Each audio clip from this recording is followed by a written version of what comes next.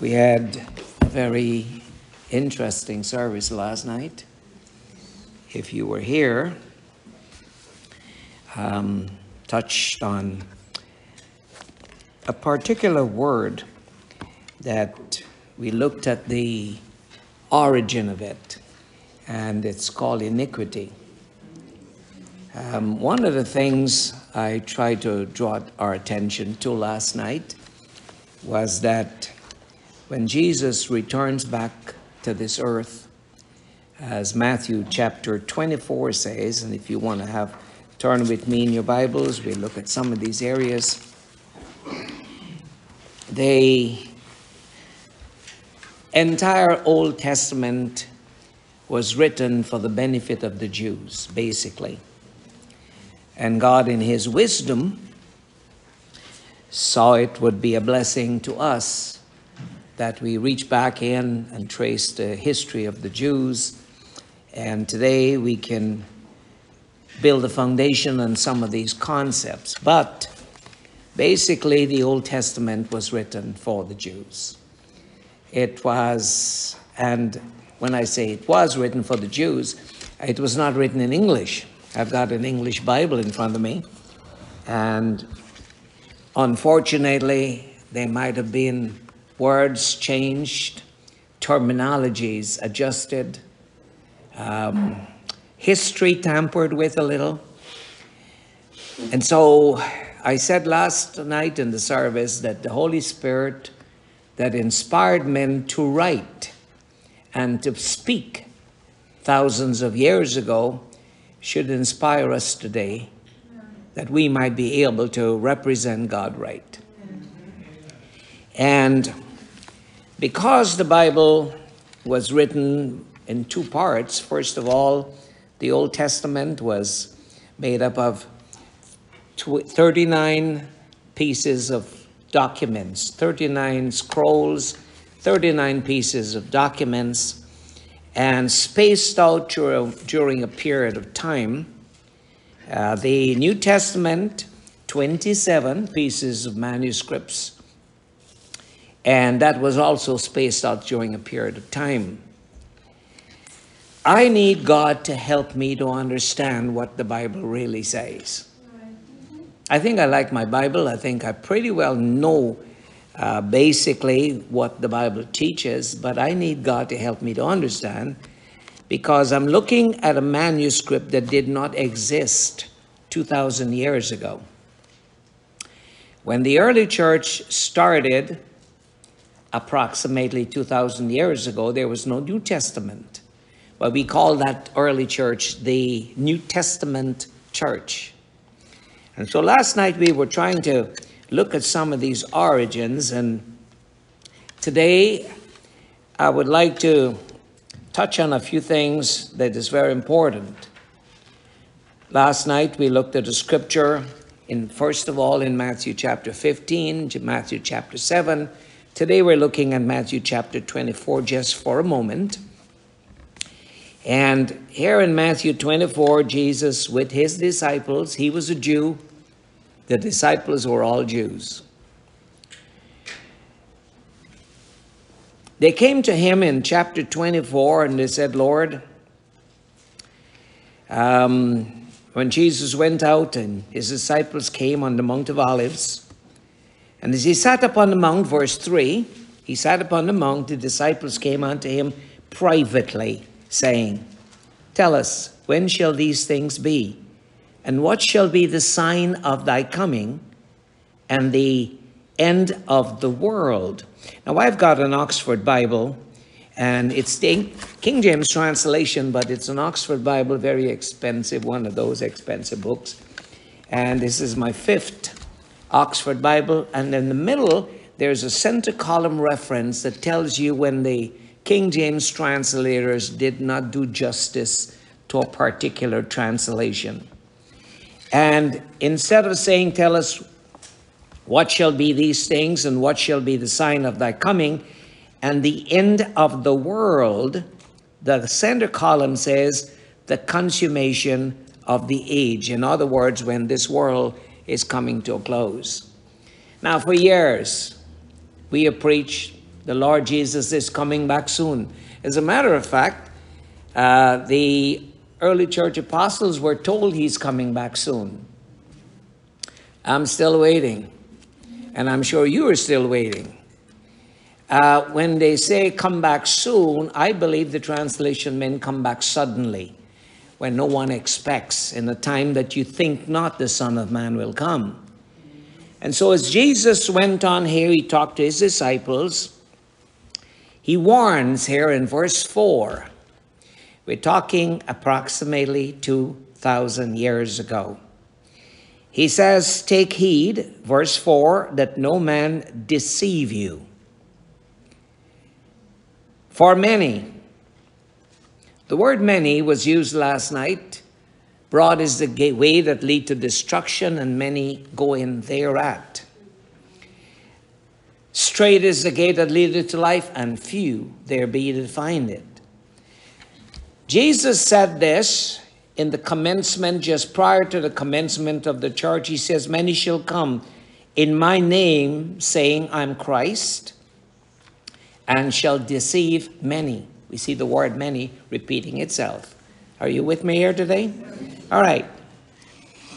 Many shall come not saying they are Christ. They come saying Jesus is Christ. And as I look at the world today, and I look at our city, and I look at our organization, and I look at the many, many denominations around the world, everyone says Jesus is Christ. You would not find a church in this city that wouldn't say Jesus is Lord. Jesus is Christ. But Matthew chapter 7 tells us that many would say, Lord, Lord, in that day, and he would say, I never knew you.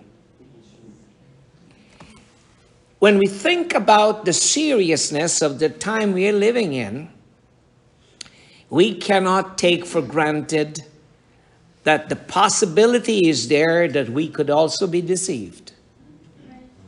We cannot let our guards down. We have to be reading the Bible defensively. We have to believe in God defensively. In other words, is it possible that a person could be deceived? Today I'd like to tell you that, and we're getting into Matthew in a second here, but I'd like to tell you that as I read the Old Testament, coming from Genesis and through the books of Moses, and then coming through the major prophets like Isaiah and Jeremiah and Ezekiel, and the minor prophets, Israel, the nation of Israel, or we can say the Jews, had a history of being contrary to God.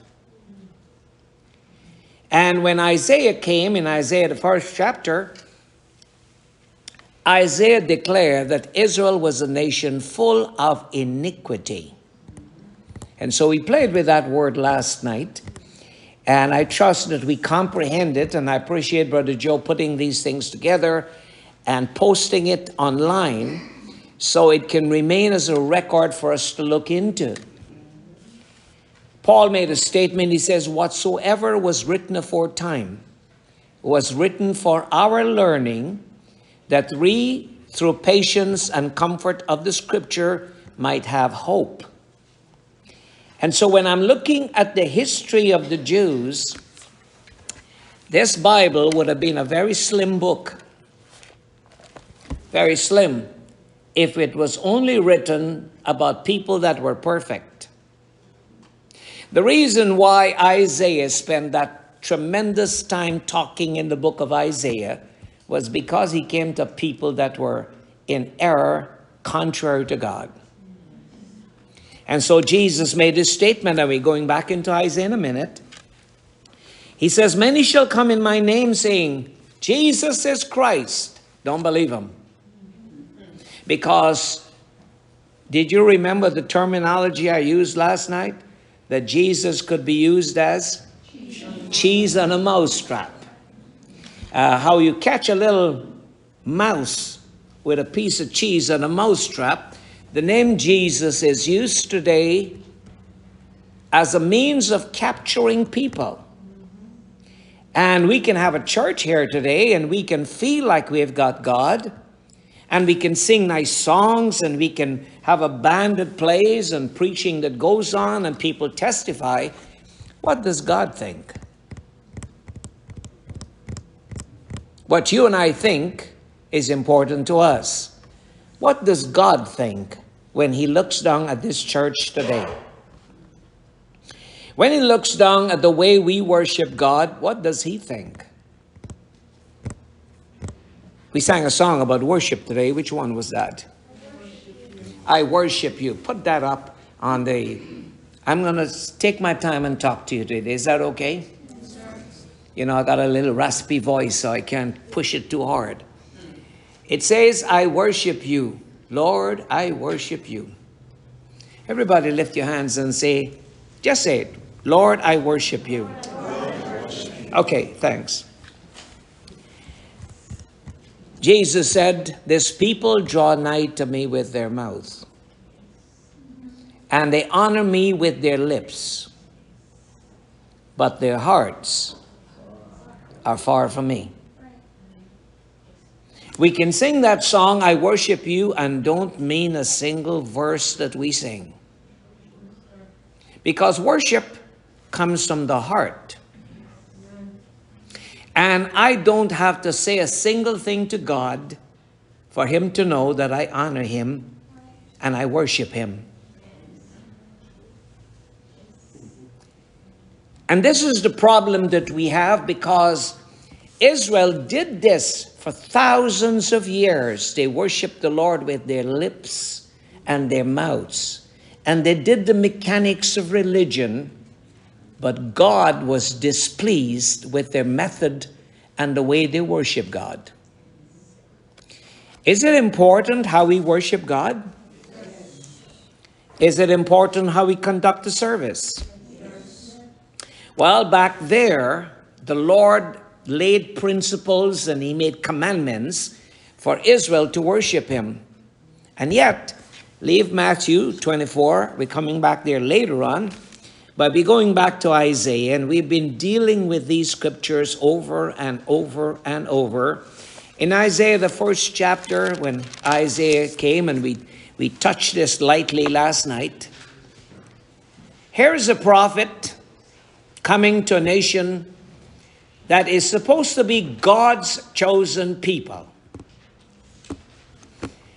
I met a Muslim lady, a Palestinian lady last week.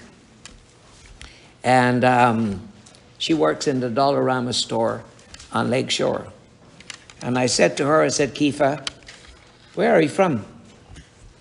And she says, I'm from Palestine. And I said, I'm so sorry for the destruction of lives and what's going on in Palestine. And I said, you might look at me and I'm a Christian, so I'm supposed to be pro-Israel. I said, I'm not pro-Israel. I'm not pro-Palestine. I'm not pro-Israel. I'm just plain pro-humanity. I live in life, and anyone that needs God, I'm there for you. You can be a Hindu, you can be a Muslim, you can be an atheist.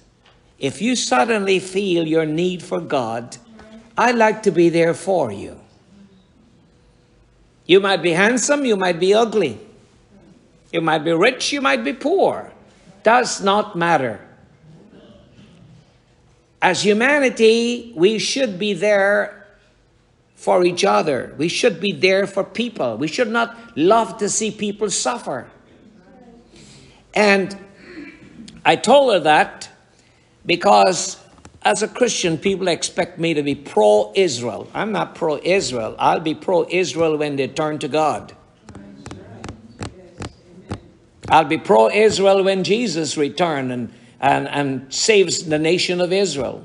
There's a great history. There's a lot of things to be said about this. And so here was a man, his name was Isaiah, and he's coming down to visit God's people, the chosen.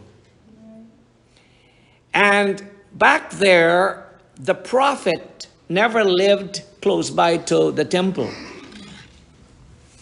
The priests, they lived in the temple. The pastors and the priests, they live in the temple close by. You know, you see them every day. But when you see someone is coming in from out of town and you see he's walking down and he's got a staff in his hand and he's walking down, and you said, oh my God, that's the prophet Isaiah, he's coming. In today's world, and you know, I might be critical and people are critical of me, but that's okay. If we're going to have a meeting, we need to put on the internet nice posters and advertise the brothers coming. That's why I don't like to go to meetings. I'm not a movie star. Don't advertise me, because you tell the people he's coming to tell you exactly what you need to hear to change your life. I'm not going to entertain anyone. I don't feel God called me to entertain you in this assembly. And so when they looked that day and they saw Isaiah coming down, everybody said, praise the Lord, he's coming. No. They said, oh my God, the prophet is coming, and he only shows up when he's going to tell us things we do not like to hear. And Isaiah came, and you think, okay, well, this man is going to come, and you got to tell him the nice things first and then the bad things later. Let's find out how he approaches this people. He says, verse 3, verse 2, hear, O heavens, and give ear, O earth. For the Lord had spoken, and the Lord had said, I have nourished thee, nourished and brought up children, and they have rebelled against me. God says, I chose you all. I called Abraham, Isaac, and Jacob to start forming this nation. And the nation of Israel was formed. God says, I've nurtured you. I kept you in the wilderness. I provided for you. I did all kinds of things for you. And you have rebelled against me.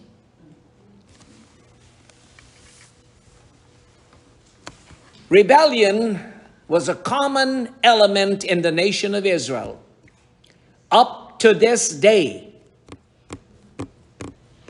If I go to Israel and start telling them that Jesus came to save them from their sins, they will persecute me.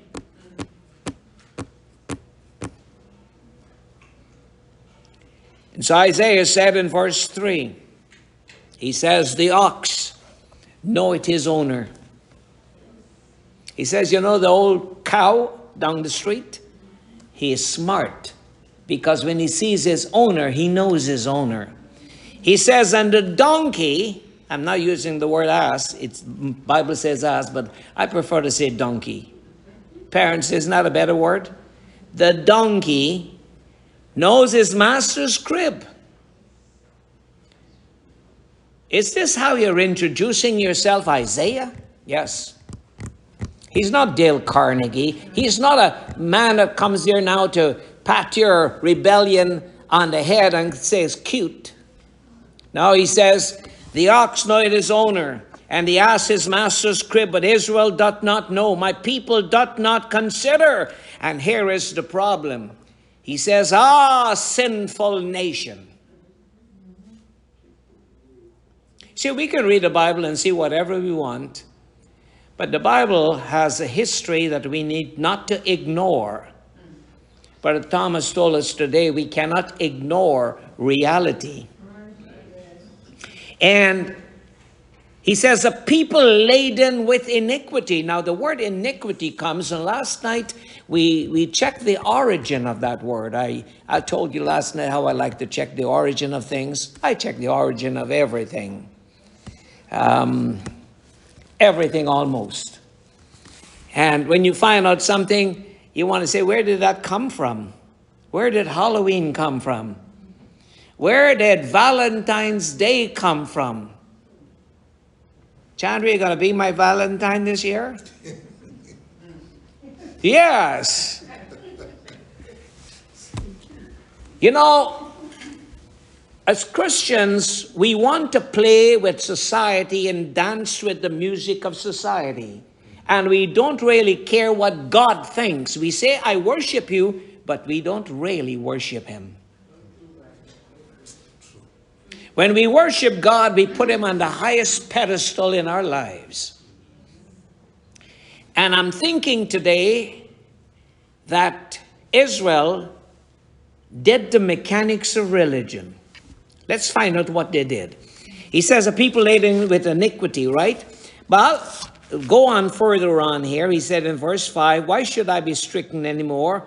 You will revolt more and more. The whole head, the leaders in Israel, he says the whole head is sick and the heart is faint. He's almost getting a heart attack, spiritually speaking. He says from the sole of the foot. Isaiah, come on. You just visiting us and that's your introduction? Yes. When the prophet came to visit a church or an assembly or a work of God back there, he did not need you to prepare dinners for him. Somebody was asking me, Brother Singh, you were supposed to do a surgery. What happened? You remember? Do you all know I was supposed to do a surgery? Yeah. Well, I don't want to do a surgery if the whole world is getting busy about my surgery. So I chuck it in for now. And one day when you hear, did you get a surgery? Yes, I did. Because I don't want to make a big fuss out of something that's not taking my life. That's me. I'm so accustomed being like a prophet, enjoy the pleasure of my own company. You just keep on praying for me whether I do surgery or not. Keep on praying. I appreciate that. Yes. Back to Isaiah. And so Isaiah is telling the people, he says, the Lord says, verse 11, I'm skipping a few verses purposely. He says, to what purpose is the multitude of your sacrifices unto me? Now here is the nation. God wanted sacrifices.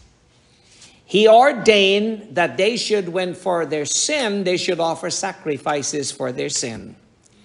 A lamb without blemish must be offered. And whatever was happening in Israel was a type that is brought over to our day, and we can look at it. Jesus was a type of that lamb that was slain. And so Israel came together and they went into the temple and they brought offerings to knock you over.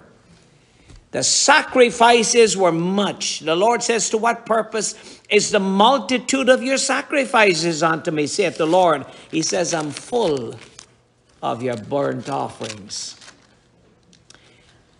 of rams and the fat of fed beasts. He says, I delight not in the blood of bullocks and of lambs and he-goats. You see, when you made a sacrifice, you think God was a vampire? He wanted some blood. No, the sacrifice was not doing anything for God. It was doing something for you. He says, I want to sacrifice. Look in your flock and take the best little lamb, the one without blemish. And I want you to sacrifice that to me. What a God.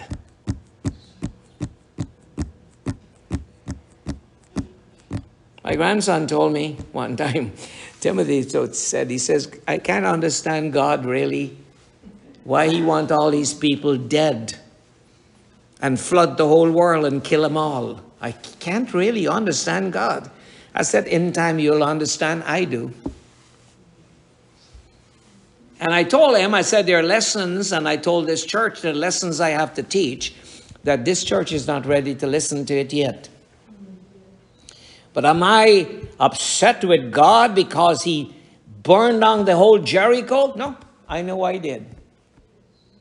And if he did not do that, Jericho would have perverted the cities around it. I know why he did. Why did he kill flood the world and the antediluvians die? I know why he did. And one time I put a lesson in and the brother says, you mean you believe in that? I say, yes, I do. Because my Bible, I believe the book. I believe a little bit here and a little bit there. I believe God has a purpose in everything he does. And he says here, the Lord says all this. Were they bringing offerings to the Lord? Wasn't that a good thing they did? Can't hear you. Yes. You know, I'm 74 and I don't hear too good. So you got to speak up. Bringing all these burnt offerings and sacrifices, was that good? Yes. And he goes on here, he says, when you come appear before me, who would require this at your hand to come to church? Did they go to church? Yes. They're not like us. Half the church is missing today. They came to church. They did not look for a reason not to. They found a reason to. And he goes on here, he says, bring no more vain oblations. Were they burning incense? He says, the incense becomes an abomination unto me. He says, when you have a special meeting, the new moons and the Sabbaths and the calling of special meetings, aware with it. He says, stop the conventions. It is, the word comes back again, iniquity. You see, iniquity is anything that is done in worship and honor to God that God has not approved. And the origin of iniquity was with the devil. He was perfect in beauty until iniquity was found in him. When God said, I want you to work a certain way, he decided to leave his own habitation and become something else that God did not want. And what Israel did, they had the mechanics of religion, but iniquity got in there and twisted their form of worship to please themselves and not please God. All right? Follow me here today. Very important that you follow me today. When we twist, it almost looked like the right thing, but when we twist what God wants into what we think it should be, it is a form of iniquity. And when Jesus comes back, he will say to those that say, Lord, Lord, we have prophesied in your name. He said, depart from me, you that work iniquity. The reason why Jesus died, he was wounded for our transgressions and bruised for our iniquity. And today, my greatest desire is to seek God and ask God to give me direction how we should have a worship service, how we should run the church. Because when I look at the history of the Old Testament, Israel passed on misconceptions from generation to generation. And this is one prophet talking about it. He says, when you spread forth your hand, verse 15, he says, when you spread forth your hand, I will hide my face. Now I ask myself the question, when we sing, I worship you, Lord, I worship you. Did he listen or did he shut his ears?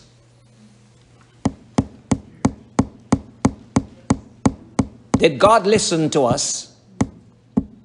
Was that singing for us or for God? See, it's a question. Did he close his ears and hide his face from what we were doing? If he did that to Israel, you think we can, us Gentiles converted, we can just come and give God anything and he'll accept it? When you feel happy does not mean God is pleased. A lot of what we do and a lot of what we sing and a lot of what we carry on in church is for our personal pleasure. God has no pleasure in it. We're looking at Israel, his own people. the apple of his eyes, that continuously twisted things around. And God did not accept it. I'm going to finish the scripture here. It says, the Lord says, when you spread forth your hand, I will hide mine eyes from you. And when you make many prayers, were they? They're not like us. We don't even pray. They made many prayers. You see, it's one thing to pray prayers. It's another thing just to say prayers. And so brother saying you like the Muslims. No, I really don't like. I like people. When a Muslim prays 5 times a day, is that a good thing for a Muslim?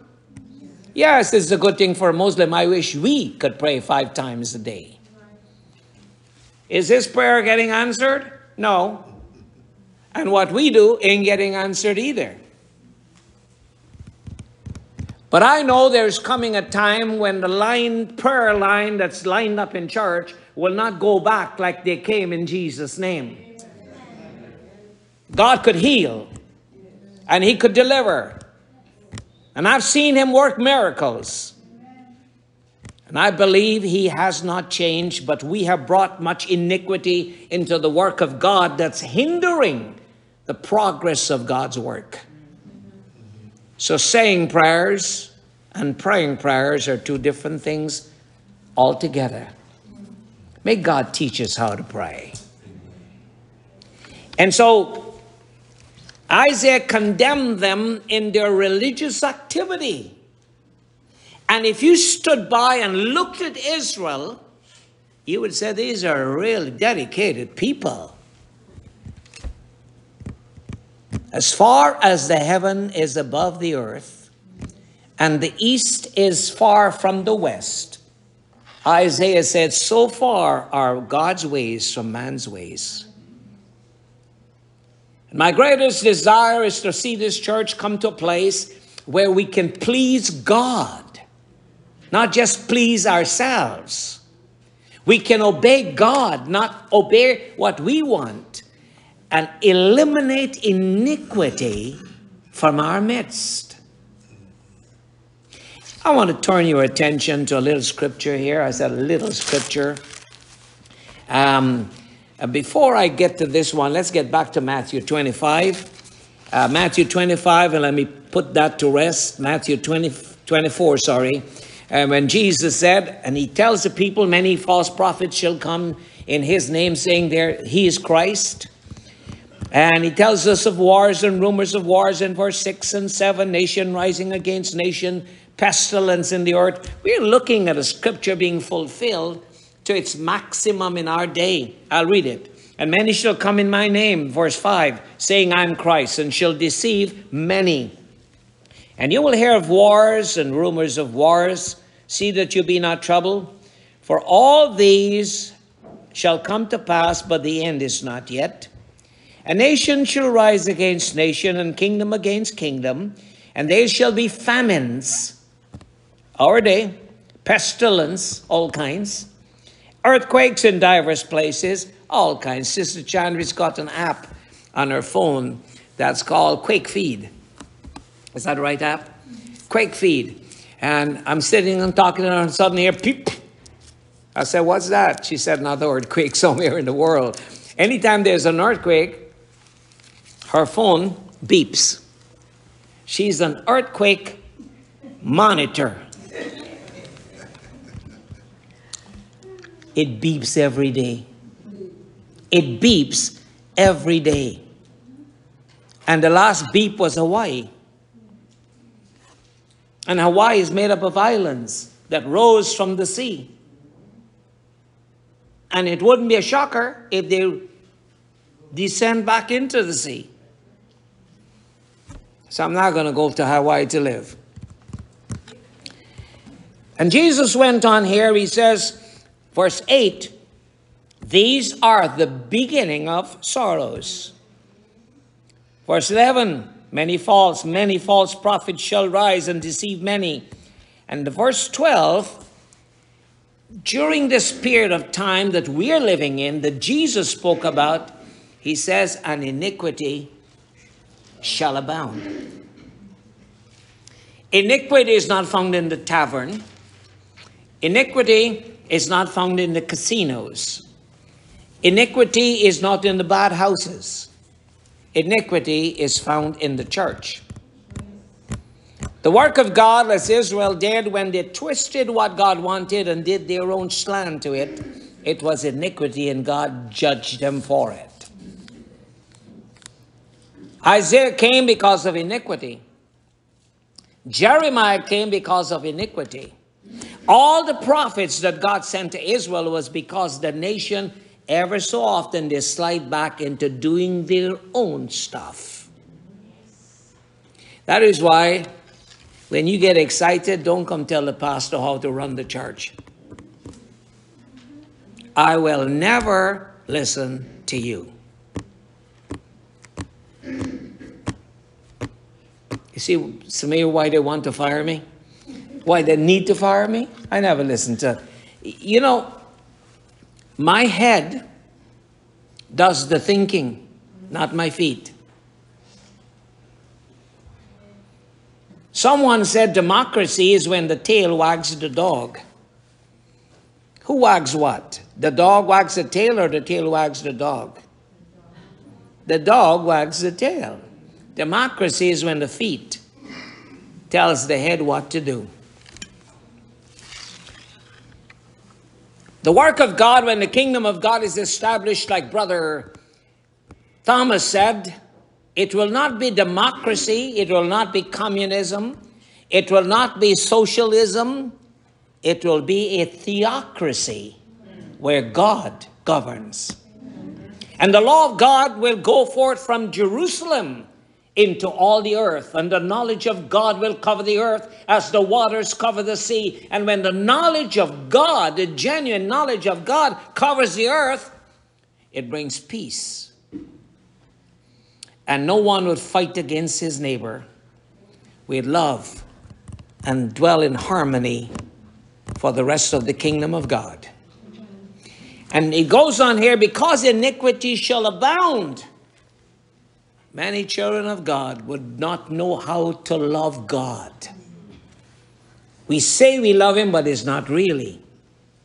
We say we worship, but it's not really worshiping him. I want to turn your attention to a little incident here in Leviticus. And in the, I don't know if I ever took this church into Leviticus, but Leviticus, the 10th chapter. And here is an example, and there are many, many examples that the Bible has that can be a type and an influence for us to learn from. Israel coming out of Egypt is a type of the church coming out of the world. Jesus, the Lamb slain in the Old Testament, is a type of Jesus dying for the sins of the world. When John the Baptist looked at him, he says, "Behold the Lamb of God which taketh away the sin of the world." And as we learn lessons from types and shadows of the Old Testament, we can apply some of this to our lives today. And here in Leviticus, the 10th chapter, Aaron had two sons, Nadab and Abihu. The sons of Aaron, they were working in the priesthood. Now listen to me very carefully. This was in the temple. These boys were sons of the priest. And when they came, God had a way that he wanted them to worship. He wanted them to make the sacrifice. He wanted them to do things according to his dictates, not according to what they felt. Now, there was a problem here, because these boys took their censers and put fire therein to burn incense thereof, and they offered unto God a strange fire. Everybody says strange fire. See, a strange fire is something, well, I don't like this boring fire. I need to put a little action into it. I don't know how to worship God in modesty and sobriety. I want us to bring some rhythm into the church. Is that what God wants? No. See, the Lord said, reverence my sanctuary. And we could be a regular Pentecostal church and everybody, move. No, not in this church. We used to do that. And if you got a little hip, and you like to put the lip and the hip together, don't try it in here. I'll stop you. Because here, we worship a great king. And we sing majestic songs to the king. And one day I'll have a man saved enough to play those drums soberly. The only reason why they're there, I love Burgundy. You should figure that by now, right? And he's sitting there, and Brother Raleigh does a good job sometimes there. But the moment we get into that frenzy, that we start to get into something that is contrary to what was in the New Testament church and what I think was God's order, we will be under the judgment of God. Iniquity will take over. So these boys, they offered strange fire before the Lord, which he commanded them not. See, when the Lord says right side of the boat, he meant right side. When he told Naaman, dip 7 times in the river Jordan, he meant 7, not 6.5. When Jesus said fill 6 water pots, well, 7 like a better number. Don't fill 7, 6. When he told Joshua march around Jericho 1 time for 7 days, 1 time each day, excuse me, for 7 days, and then on the 7th day, 7 times. Don't let the guys carrying the swords and spears in front. Let the priest carry them in front. And then on the 7th time, start to praise God, and the walls will collapse. Scientists have come up with all kinds of reasons why the walls collapse. Vibrations. Well, read this for me. Read chapter 10, verse 1 for me, and verse 2. The sons of Aaron took either of them the censer, and put fire therein, and put the incense thereon. Verse 2. And there went out fire from the Lord, and devoured them, and they died before the Lord. While these boys are worshiping God in the temple and they're offering strange fire, it says there came a fire from the Lord and devoured them, and they died before the Lord, right in the temple. You remember when Uzzah stretched forth his hand to hold the ark, and he died because he was not supposed to? Well, it says, and Moses and Aaron, then said Moses to Aaron, this is that the Lord spake, saying, I will be sanctified in them, I will be sanctified in them, that they come nigh, and before all the people I'll be glorified. And Aaron held his peace. And Moses called verse 6. And Moses said unto Aaron, and to Eleazar, and unto Isamar, his sons, uncover not your head. Don't mourn for these boys. Imagine we have service, and 2 brothers get up to do something, and God killed them. And they drop dead. If that happens today, government will close the church down. But do you know it happens spiritually? People die spiritually because they want to introduce something into the church that is not supposed to be there. They offer strange fire, and that comes into the church, and God will kill them. Well, it says here, the Lord says you can't bewail them. And the Lord says, you shall not go out from the door of the tabernacle of the congregation, lest you die. For the anointing oil of the Lord is upon you. And they did according to the word of the Lord. And the Lord spake unto Aaron, saying, now listen to me carefully. What they mean, strange fire? It would have been nice if the Lord described that a little more. But it was not described. They just offer strange fire. And you ask yourself, why is it that these boys died? Did they put color in the fire? How could a fire be strange? And so immediately after, the Lord said, verse 8, and the Lord spake unto Aaron, the boy's dad, saying, do not drink wine, nor strong drink, thou nor thy sons with thee, when you go into the tabernacle of the congregation, lest you die. I'm going to tell you what happened that day. They were drunk.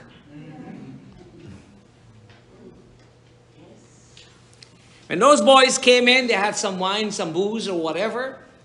And they came on in and they were drunk coming into the temple of God to offer sacrifice. And whatever they were doing was strange fire because they were intoxicated. Now I've got 10 minutes to finish this lesson. Whatsoever was written aforetime was written for our learning, that we through patience and comfort of the scripture might have hope. This lesson here today, that we're looking back and seeing a couple of boys, sons of the priests, that got drunk and God killed them because the fire became strange fire. God could not honor that. They were drunk.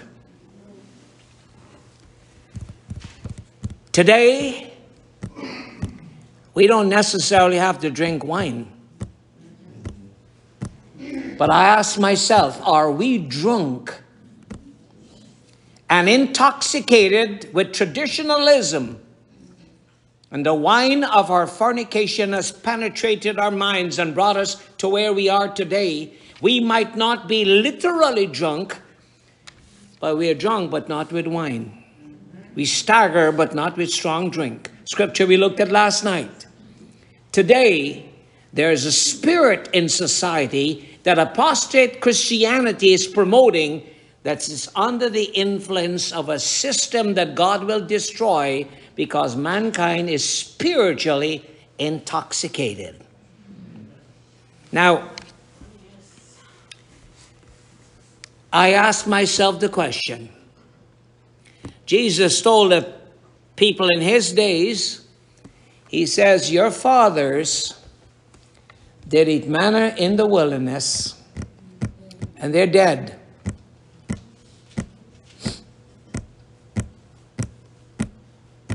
He says, I'm the bread which came down from heaven. When you talk about my ancestors, yeah, that's what Jesus said. He says, your fathers did eat manna in the wilderness, and they're dead. And so I ask myself today, what do we offer in church? What do we have in this fellowship that is influenced by a spiritual intoxication from an apostate society, from years of drunkenness, spiritually speaking, that we bring it into church? And so it's a question I'd like to ask. Have our fathers inherited lies and things wherein there is no profit? If the people's father for the nation of Israel, had passed on lies onto them, and ever so often they get intoxicated literally and offer strange fire. My question today, do we offer strange fire?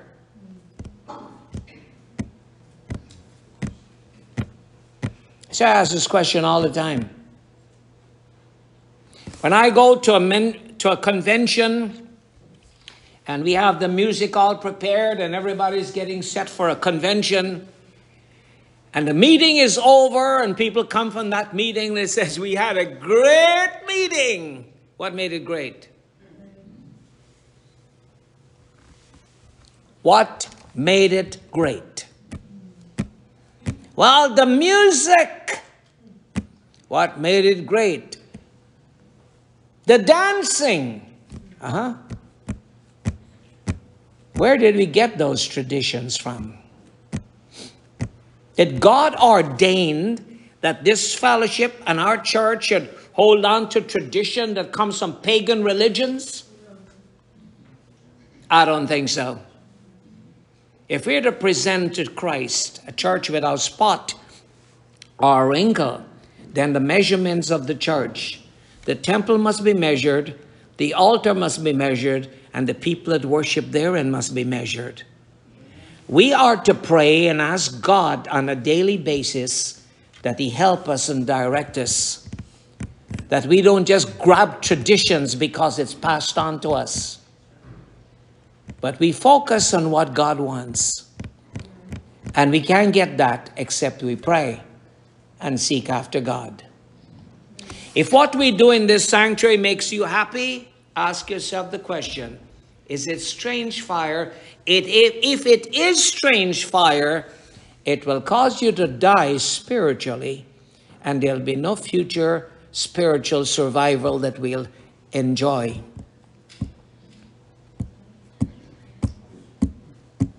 It's a very serious message, because I believe God's killing people on a daily basis, spiritually. Because we do all kinds of stuff, because they do it out there in religion, we bring it on in, and we have that. And so I asked some of the pastors some years ago, I said, brothers, where did we get the dancing from? They said, David danced. One brother told me, David danced before the Lord. I said, he danced naked, almost. I said, any brother in my church that starts to strip his clothes off and start dance naked, we take him and lock him in the bathroom. David danced in a ceremonial way. They never danced in the temple. They never danced in the temple. They never disrespected the sanctuary. And so you ask yourself, why do we have to major on the minors? Why do we have to get a substitute brought into the church and feel that's what God wants? I believe God is an honorable God. He's a great King. And when we worship Him, we must worship Him like He dictates, not what we want. We should trace the origin of what's passed on to us and find out if our fathers inherited lies somewhere. Is it possible? Well, I just told you the whole Bible, the whole Old Testament has the nation of Israel, God's people that went contrary to God over and over and over. And if you really want to check the history, read the book of Judges. When God brought them out of Egypt, that was one captivity. They went back into slavery. They went back into bondage. They went back into captivity. Over and over and over, God's people sometimes never learn. So today, as we endeavor to build this assembly with God's help, you need to pray for your pastor, not for my surgery. Pray that God will give me wisdom and strength, that I might give leadership to this assembly. We might not be a large crowd, but guess what? We want God to direct our steps and to guide us, that we're not involved in offering God strange fire. It's not the noise. It's not the dancing. It's not the music. It's the commitment and dedication to God that we need to understand. Amen. Pray with me. Father, we thank you today for this another day in your house. Lord, if we are offering strange fire, would you please forgive us and direct our steps in the future, that we will only endeavor to please you, Father. Please, oh God, help us, we pray. We commit the future of this assembly and the future of this fellowship before you, Father. Lord, if you fail to help us, we'll be lost forever. As Israel was, over and over again, Father, we'll go back into our own form of iniquity and idolatry. Save us from iniquity today. In Jesus' name. Amen and amen.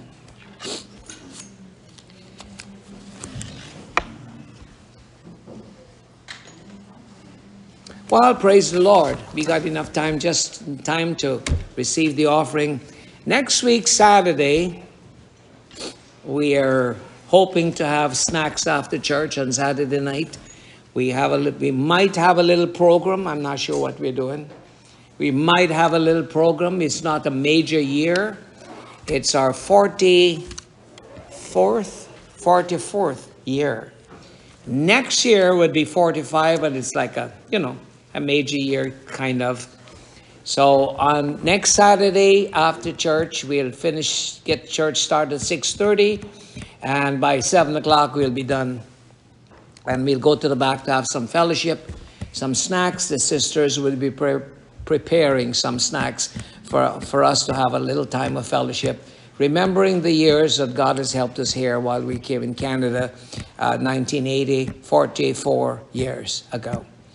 And so if you're pleased to join us, we'll appreciate you staying back and join us for a little time of fellowship. Right now, let's get a number from the band and let's worship God with our offerings. Amen. You touched my eyes.